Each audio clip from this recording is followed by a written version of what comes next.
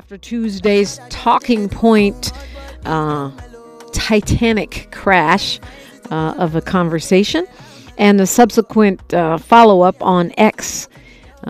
So I'd love to hear from you. If you got strong feelings, you can express them here, 800-920-1580, or you can keep on expressing them online. We're at KBLA 1580 on all platforms, and I am at DPrima Radio, DIPRIMA, and then radio. Please like, follow, subscribe, and comment. Joining me to have this important conversation is a human and civil rights attorney with a specialty in criminal defense. She's been doing it since 1994. She graduated from Cornell University, thank you very much, and got her law degree from UCLA School of Law. She worked with Chokwe Lumumba at the Black Law Institute while she was still in law school, and co-organized and directed community organizing, that aspect of the defense of the LA 4, plus a nickname given to those men who were charged in that attack on Reginald Denny. She is the executive director right now of the Black Alliance for Just Immigration. Attorney Nana Gyamfi, welcome. Thank you for having me. Glad to be here. Yep. I feel kind of bad, but not really, because I feel like every time I invite you on lately, we're talking about immigration. There's lots of other things to talk about. But every time I think it couldn't get any more crazy, it does. Yeah, absolutely. This is where we are. We right now are looking at a Senate bill that is really the part of what I call Biden's broken or bankrupt border bill, because he's the person that's been trying to get somebody to sign it, whether it be on the House side or the Senate side, to turn into law a lot of policies that are not only going to harm migrants, particularly Black migrants, which, who are the people that aren't talked about hardly at all, unless we see images of them getting whipped, right, by people on horseback. And also is going to translate into enforcement that's going to be harmful to African-American communities as well, right? So for Baji, we fight for the rights of Black migrants and African-Americans, and we try to look from that lens. What's happening on the immigration side that also is going to impact African-Americans in particular ways, and this bill is one of those things. Okay, so we got a lot to cover here, and luckily I know you're very used to doing radio. You have your own radio show, so we can get a lot in a little bit of time. So what you're talking about is this so-called bipartisan bill. It's a $118 billion bill that is coming out of negotiation between Republicans and Democrats in the Senate, along with, as you say, the Biden administration. But I mean, ironically enough, it looked like it was going to pass, and then Trump kind of did his secret smoke signals on that platform, Truth Social, that he has, and let Republicans know that he didn't want to give Biden what he considered a win. He wants to be able to run on immigration as a problem and the borders being inundated. So, I mean, it's ironic because it sounds like in this case you're thankful that Trump is tanking this bill? Yes. And it won't be the first time. Yes. I mean, and maybe for the first time with Trump, but not the first time necessarily with Republicans. The reason that they're tanking the bill is not a good reason, because it's just them listening to their little leader, as Representative Jasmine Crockett calls him appropriately, out of Texas. But the reality is that, yes, this bill is a bill that we don't want to have passed. And from a political perspective, we don't care how it's gotten rid of. However, we do need to deal with some of the negative aspects of this bill, just because they continue to cause the kinds of conversations you had on Tuesday in terms of the misinformation or the narratives that this kind of bill puts out there. Right. So I want to deal with some of those things. I mean, when you refer to Tuesday, you're talking about a discussion with conservative out of Chicago, Mark Carter, and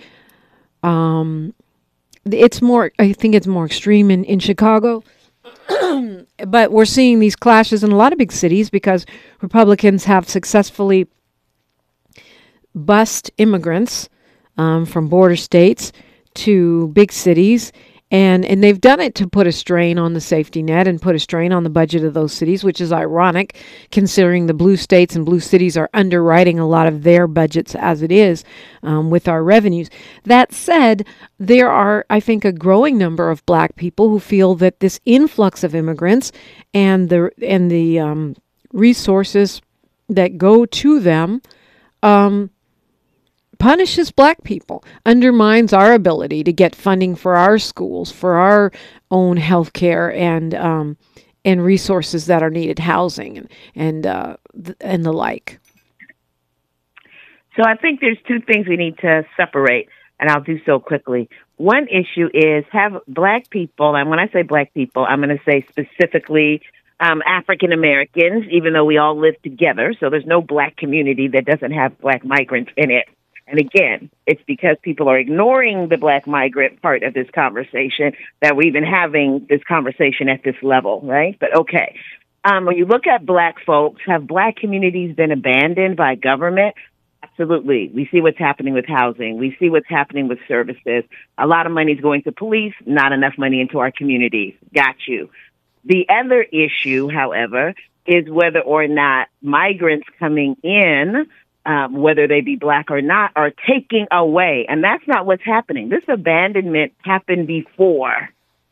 And because there is some funds that come in that are specifically because people are, for example, refugees, that does not mean the same thing for these asylum seekers that are coming across the border. They get nothing. There's nothing that they are entitled to.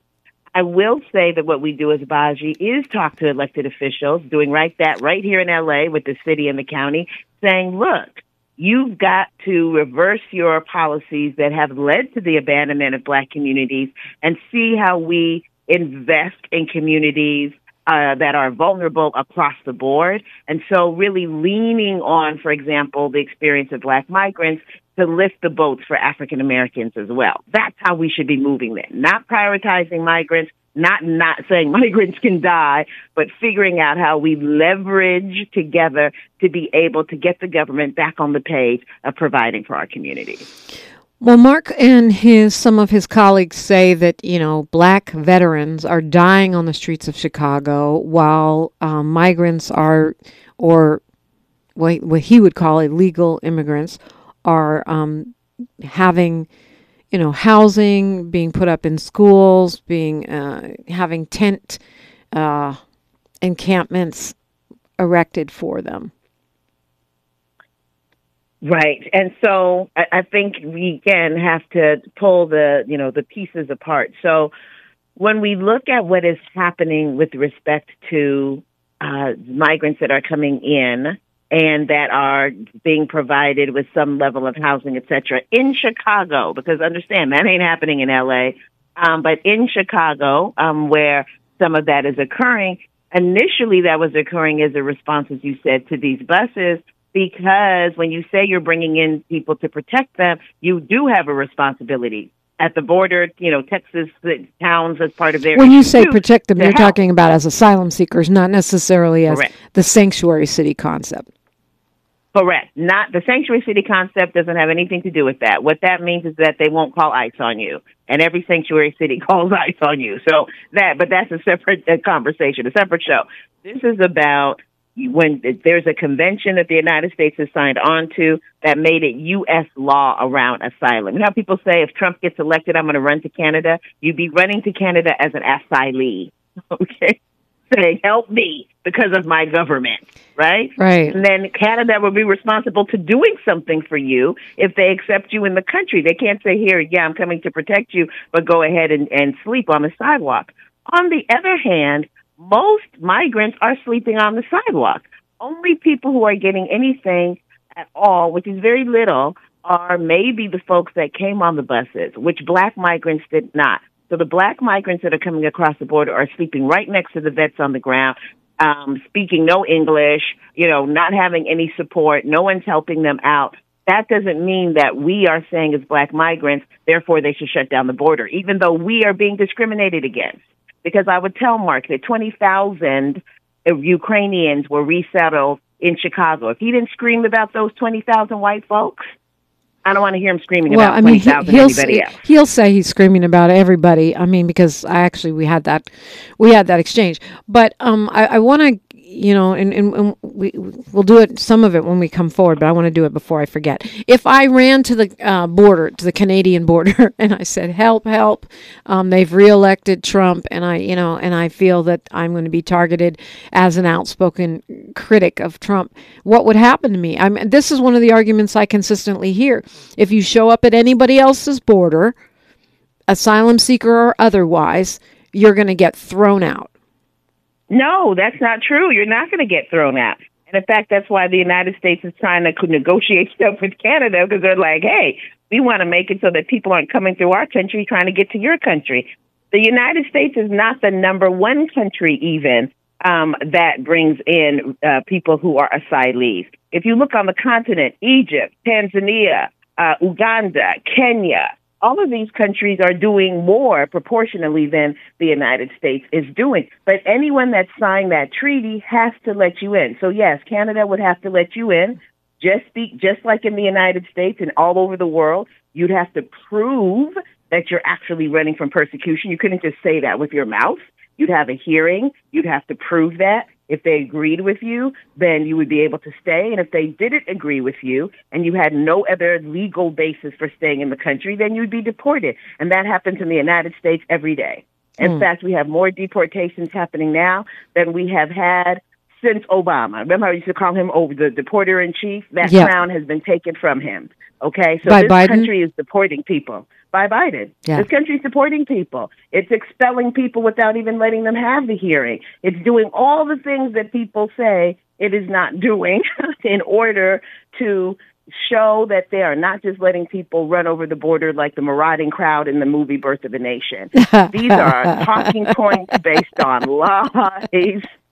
And you know what? These are the same lies that you can see if you go and search on the internet, that you had people in L.A. who were the first black folks to get here literally saying, and I just don't want, I hear people are coming from Mississippi and Alabama, and they're going to interrupt our lives and change our lives the way that they were, because that's what people say. Remember Katrina? People were calling those kids Katrina kids.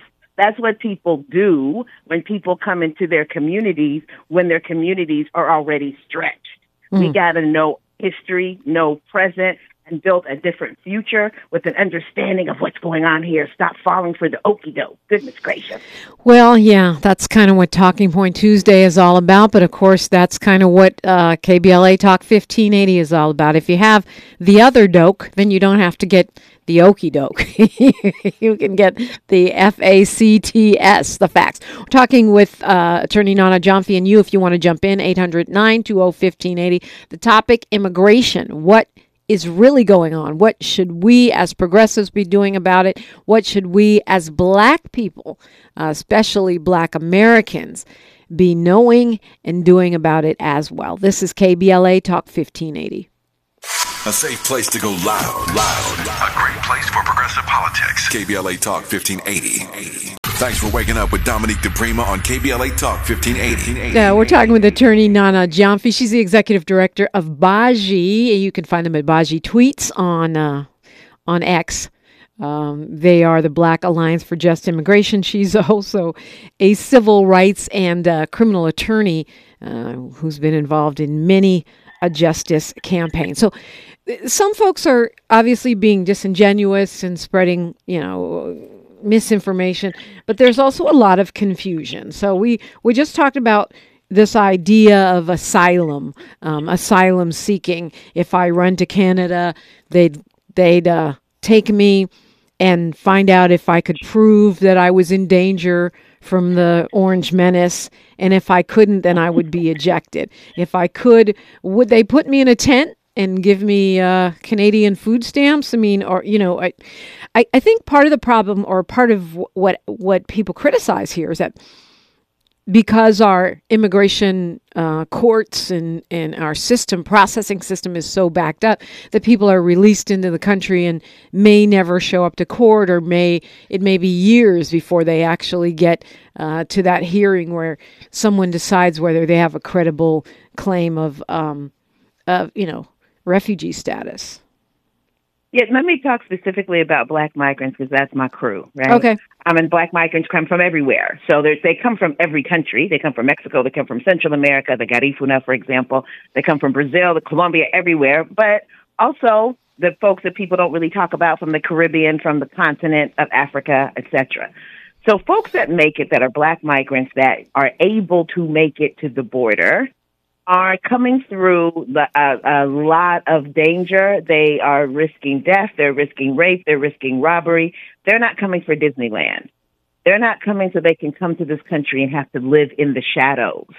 They are the people that, if this were a movie, we'd be rooting for them to make it out of danger, persecution. We'd be rooting for them to make it through all of the trials and tribulations to be able to get to this land where they would be protected. And we, the moviegoers, would be totally disappointed to find that when they finally got to the place that they had been trying to get to for months, that they were being treated like vermin who were coming to poison the place. The reports show that 90% and sometimes more of asylum seekers come back to court. They come back to court because they want to get the status. They want to be able to send their kids to school, go to work, all of the things that they cannot do in their countries because they're being persecuted, they want to do here. They're not here for a nefarious purpose. It's not like they're fugitives hiding from the law. No, they're coming here, they're presenting themselves, they're saying who they are, they're filling out forms, they're going to court, right? These are the same kind of lies that we're told about why you can't have a no cash bail system. They're going to come to court, and, what they have various possibilities in terms of what may allow them to be able to stay here. They're going to try to exercise those possibilities and stay here. So the idea that people are coming here and they're going and hiding so that they can make $3 an hour under the table and be abused by people with no labor rights is preposterous. That's not why you leave your country.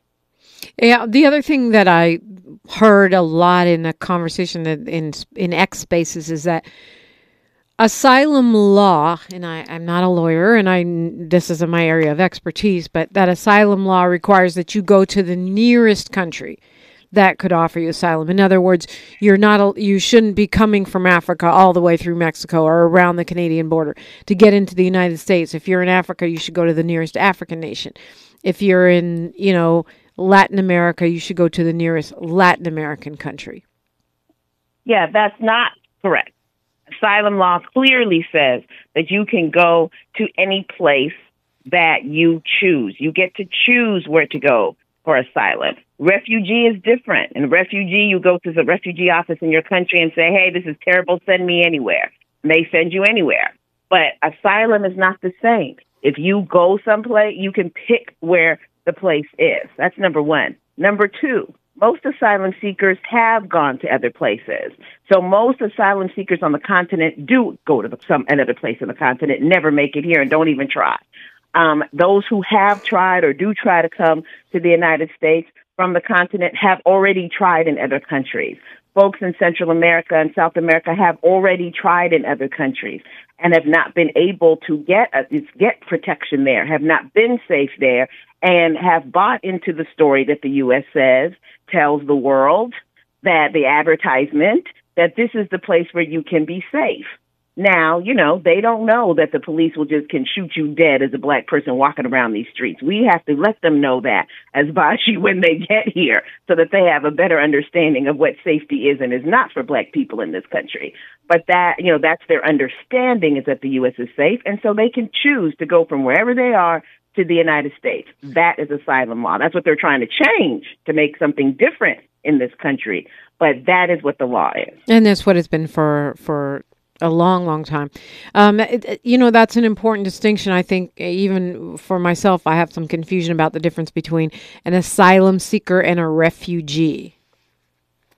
Right, because they're both seeking protection. Sometimes people put them under the same hat. But when someone says they're a refugee, they are a person who's going usually to a place like the UN Office of Human Rights, right? The Human Rights Commissioner, and saying, hey, because of my situation, I have to leave my country and I need some place to go. You have people in Sudan that are doing that right now. They're going, of course, not in Sudan because it's a war. They're going to Egypt. They're going to Kenya, right? And saying that they're a refugee and trying to see where they can go. A place like the United States has supposedly 125,000 spots for them, but hasn't even done 12,000 of those spots or something outside of if you're Ukrainian, okay? And so in that vibe, you could end up anywhere. They could just say, okay, you end up in Denmark. Don't you question sometimes, like, why are there these African people living in Norway?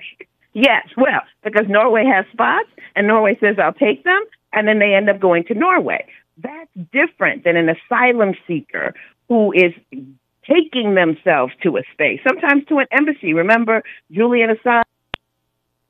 Yeah, Julian Assange went to the embassy seeking, or what was it? Well, first, yeah, I went to the embassy in Bolivia, I think it was, seeking asylum, so because he was actually, trying to avoid extradition here to the United States of America. We've lost Attorney Nana Gyamfi, working on getting her back on the phone. But when you talk about, misrepresentation of what asylum seekers can or cannot do, and the difference between asylum seekers and refugees, the other argument, or the other talking point, I guess I'll call it, I think we have Attorney Gyamfi back, is that if you are an asylum seeker, you can't come, earn money, and then go back to, once you've earned money, go back to the country from which you came, because that definitionally means you are just here for economic opportunity.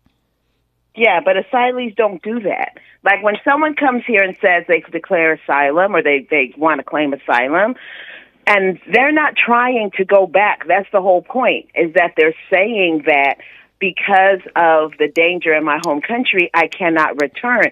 And in fact, they're not able to return in that process. If you're sitting around in that process, you're not able to now say, hey, I'm asylee, but I'm going to go back. The people who are seeking asylum that are being deported back are not asking to go back. They would rather not be deported back.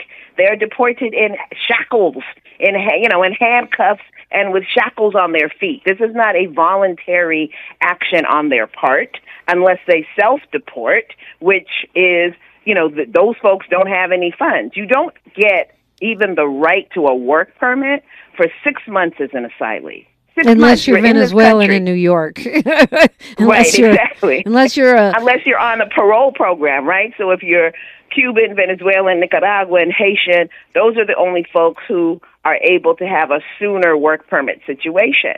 But everyone else, and you're not Ukrainian or Afghani, right? Or from Afghanistan. But, the average black migrant, for example, who is not able to do that. So they just are trying to figure out how to survive for 5-6 months without government money. No one's giving them money. They don't get credit cards. They're not getting any of that.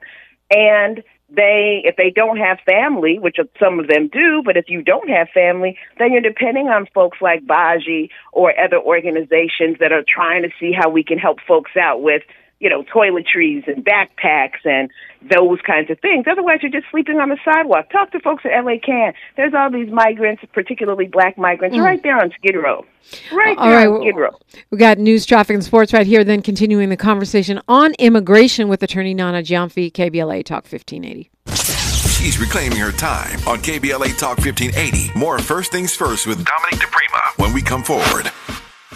This is KBLA Talk 1580, where everybody is somebody and nobody is a stranger. You belong here. Okay, we're talking with Attorney Nana Gyamfi. So much of this conversation might seem basic to you, but I feel like as recent polling shows that many Americans feel that immigration is a top concerning issue for them. And as we monitor the mainstream media and see that there is a consistent reporting of a crisis at the border. And the data seem to show that we have seen an increase in the number of folks coming. But I don't know, at what point does it become a crisis? I don't know. But certainly, for whatever reason, the hype is at a point where people are feeling this is a crisis. In fact, Mark Carter said on this show on Tuesday that immigrants are being brought in to replace Black Americans, that Democrats feel that if they can bring in all these immigrants that will vote for Democrats, which I don't know how they're going to guarantee that, but that would vote for Democrats, then they wouldn't need Black Americans anymore, and we would be abandoned even more than we already have been. So, that's a version of the Great Replacement theory, which is literally a white supremacist theory that is used about Black people, that they're being overrun by African Americans. Forget about the migrants in this country. And, they're looking up and they're seeing the president and the vice president and all of these people that are in positions and going to school are Black people. And they're saying, oh, my gosh, we're being overrun. And that's what's leading to the banning of books and the banning of history, the end of DEI, the end of affirmative action. It is the same playbook. And it's based, again, on the same kind of lies. First of all, most people, when they come into this country, it takes them years, you hear me, years to become a citizen. Years. So it's the long game that we try to pretend that the white man is omniscient, that, knows everything and is all powerful and all of that, and is planning 20 years ahead for what's going to happen with these people. That is foolishness. You can't just bring people in and suddenly now they're voters. That's not how it works, number one. Number two, perhaps they are also, most of the folks that are talking this way, trying to court migrants to vote in their way, right? To vote for Trump, to vote Republican, and talking about the numbers of migrants or people who are immigrants who are voting Republican. So this idea that immigrants automatically vote Democrat is, again, debunked by their own understandings of what's happening. And I would say, thirdly, that when we talk about the replacement, I think it's very interesting. Like, I say this all the time. When we talk about Thomas Jefferson and Sally Hemings, and, we know that was a rape situation. And then if Tom decides to also go and grab Rosa, Sally would never be looking at Rosa and saying, oh, my gosh, I'm being replaced. It's like, this is foolishness. What we need to be doing is trying to figure out how to deal with Tommy. We're being abused. We're being abandoned. We're being oppressed. How do we bond together to push back against abandonment and oppression instead of fighting with each other to be the abandoned and oppressed ones? That doesn't make any sense. That's not a power-building strategy. And some of these people don't want to build power. They just want to follow their little leader. Good for you. But for those of us that want to build power, we understand that we build power by getting together and squaring up with the government and making the demands for what it is that we all need as human beings. Okay. There's so much there, but I want to go to Morris from Inglewood. Hi, Morris. You're on with Attorney Nana Gyamfi. Inglewood! Good morning, everybody. Boy, am I digging this conversation. Now, check this out. Your boy, former President Johnson, he once said something, and I think it's relevant today. He said, if you can convince the lowest white man that he is better than the highest Black man, then he will allow you to pick his pocket. And what that translates into is he doesn't care about the quality of life he's living as long as he's better than a brother. Now, I want to comment on something. The folks coming over here from the southern border, them some incredible people. Absolutely incredible people. The reason why they're coming over here is because our corporations, which are subsidized, right? They're putting them out of business. They can't grow corn. That's their economy. That's the staple. They can't survive. So they're going where they can survive. But they never tell you that narrative. They also don't tell you that the narrative that we went from $1 billion to $4 billion with a B, not with an M, with a B, in terms of Lockheed, Boeing, and Raytheon. Their equipment is going down there to spy on them people with their equipment that they have. They're like toys. They're just simply toys. But, sister, I'm glad you're talking about this. What we all need to do is get understanding. And the understanding starts with Christianity. Once you understand what Christianity's ideas are towards you, you can move. But until you address that, you're going to be doing that 360. Dominique, I love you. Have a nice morning. Okay, appreciate you, Morris. Although, to be clear, someone could be seeking asylum. They could be from any faith tradition. They would still have that same right. Okay, so this is not just coming from any party or any particular, well, probably a party, but not from any particular conversation. But what I'm hearing a lot on the internet is that we will not get reparations as Black people because we are spending all the money on immigration. This is one of the things I was clashing with Mark about, because I'm saying, show me the connection. Why are we saying reparations it won't come because of immigration, as opposed to reparations won't come because the country spends too much on its defense budget, or too much on law enforcement, or too much on, any other thing? And why, but I see a lot of black folks making this argument. We will not get reparations because we are spending the money on immigration.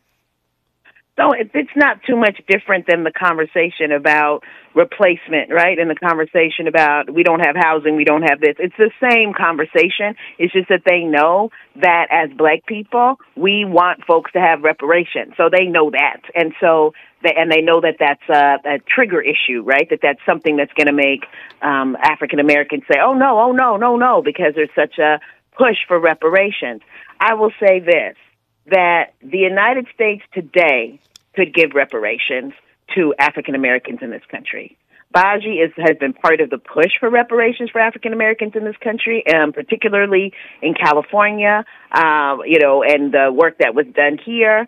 We absolutely believe, as black migrant and migrant-rooted people, because I was born here, as you know, but my parents are born and come from Ghana, that African Americans should get reparations. And I would argue that there should be a conversation, since most people in their home country are talking about reparations and have a good understanding of reparations, to bring in migrants on the side of reparations for African Americans in the same way they want reparations in their country. You feel what I'm saying? So that this conversation becomes a conversation of international pressure on the United States to give reparations to African Americans. But you got to think outside the box to be able to have that conversation. And, folks are being, again, led by talking heads in other places other than KBLA about what it is that they ought to be thinking about. When we talk about, the terminology, a lot of the news reports in the mainstream media, they say migrants, you hear asylum seekers, you hear illegal immigrants, illegal aliens, just plain illegals. And some make the argument that, they're not against asylum seekers, but we are being overrun by illegals. Every other country has laws about what you can and cannot do to get in there, and that the United States is lackadaisical, putting asylum seekers to the side for a moment and addressing the issue of people that just come illegally because they feel that they can. Again, in other countries, it is literally not illegal. It's not against the law to cross the border without quote-unquote inspections. In other countries, that's not even a crime. In this country, the number of people, over 50% of the people that are being tried and convicted in federal court right now are being tried and convicted for illegal entry and illegal reentry, quote unquote, right? So that should be made clear to people, that there's no lackadaisical thing happening here. The second thing, which is even more important, is that people have this notion that there's some kind of process outside of asylum, refugee, for example, that there's some kind of process by which people can come here and they should just get in line, fill out their paperwork and get in line. And don't understand that, number one, there's very few processes that people can come to. James Baldwin can get up and go to France. Okay, and the French can get up and come to the United States. That is not the case with most countries from the global South, and in particular, black countries, right? And so you have a process you have to go through. And even you apply, it's $300, and you get, this is for the travel visa, and you get rejected all the time. In fact, the majority of folks are rejected, but the U.S. still keeps their money. Whole embassies are running off of that money.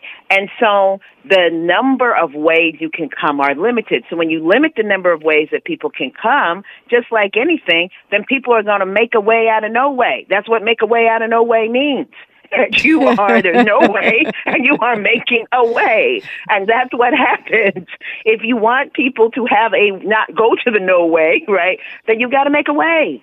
And that's why people should be joining organizations like Baji and saying, hey, increase the numbers of ways and make it easier for people to have quote-unquote legal processes for people to come through here, make immigration administrative process, and let us be able to come in this country like Joe Biden's Irish people came through this country. Or Donald Trump's. Well, no, we don't want those people to come to this country. True that, but that's what they did. They came on, they immigrated on over here.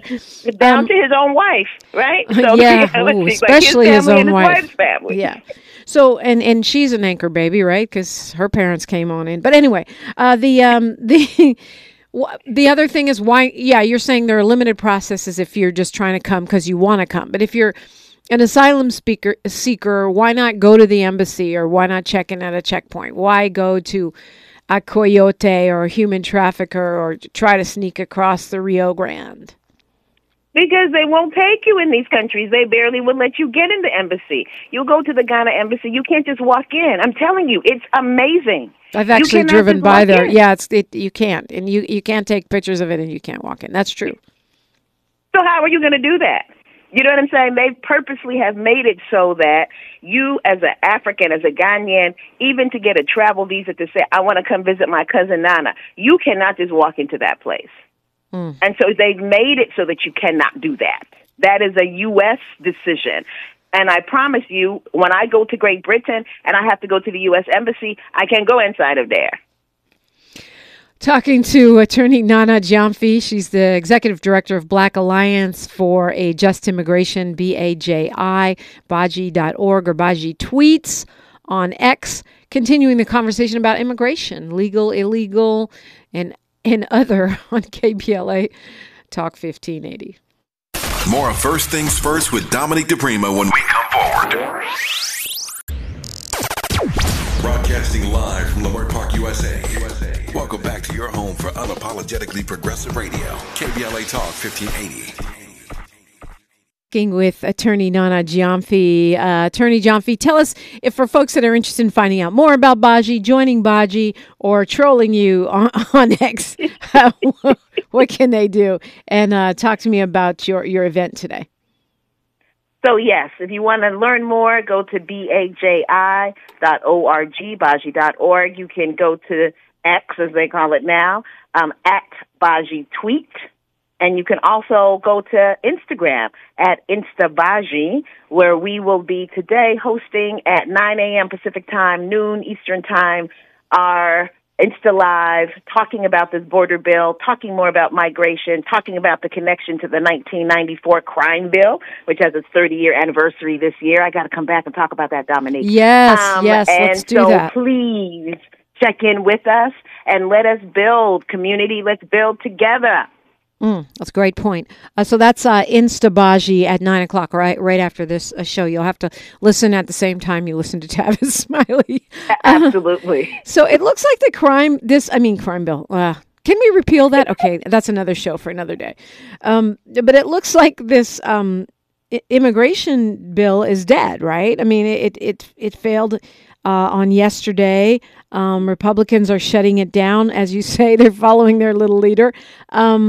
So why are we worried about it? Are you thinking that this is coming back? We've been complaining for years that we need comprehensive immigration reform, and having a uniform policy that gets rid of some of the racial bias and injustice in the system. It does seem like more resources are needed to process people better in terms of the courts and such. Why are we worrying about this bill that appears to be DOA? Because Senator Schumer told these people yesterday that he's waiting to hear what any amendments they have, and so now he's trying to pull together 60 votes with the Republicans to get the thing passed today. Yeah, I mean, I don't see it, but I've been wrong before. I didn't think we were going to elect Trump, so I don't see it myself, but I understand. I mean, the vote yesterday, though procedural, was 49-50.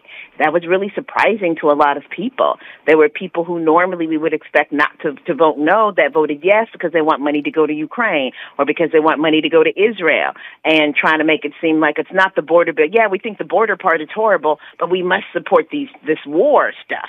And so this is, supposed to be the war bill, really, with the border bill as the chocolate sweetener in the middle. And they're talking about pulling out certain aspects of this bill to appeal to Republicans. So they're not going to be the good aspects you just described. And so we've got to push back. We got to push back.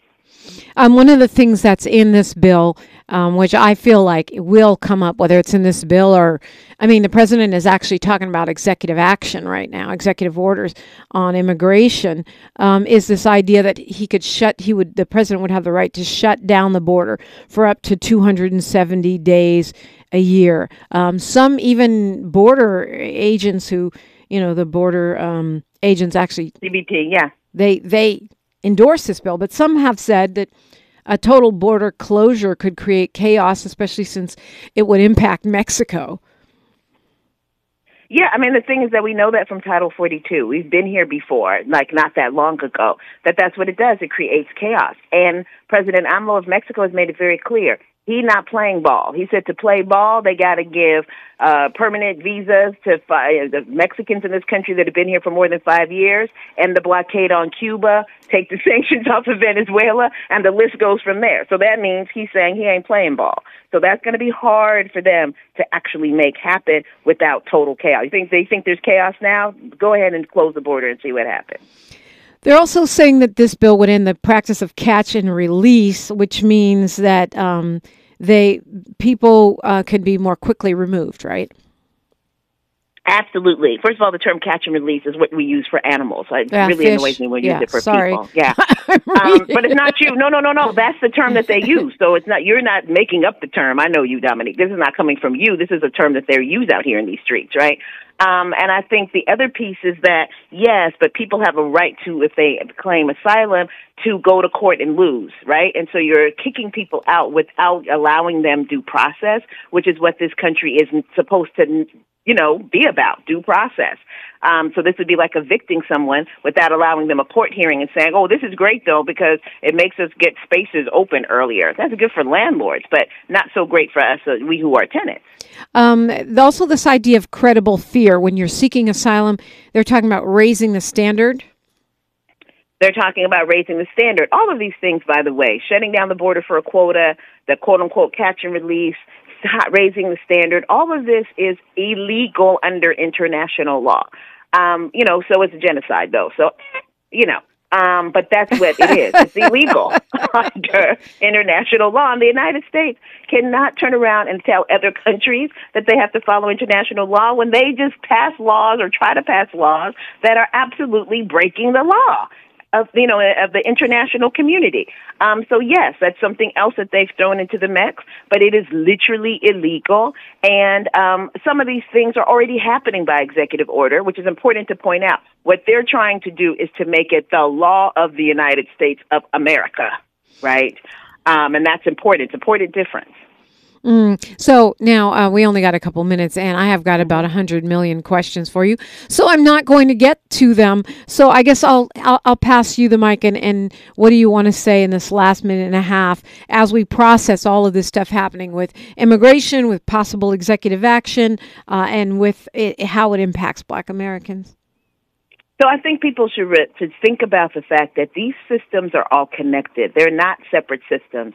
Just as we now understand that the child welfare system, for example, is connected to general system of police enforcement in this country, the system of immigration enforcement is not a system that just impacts migrants.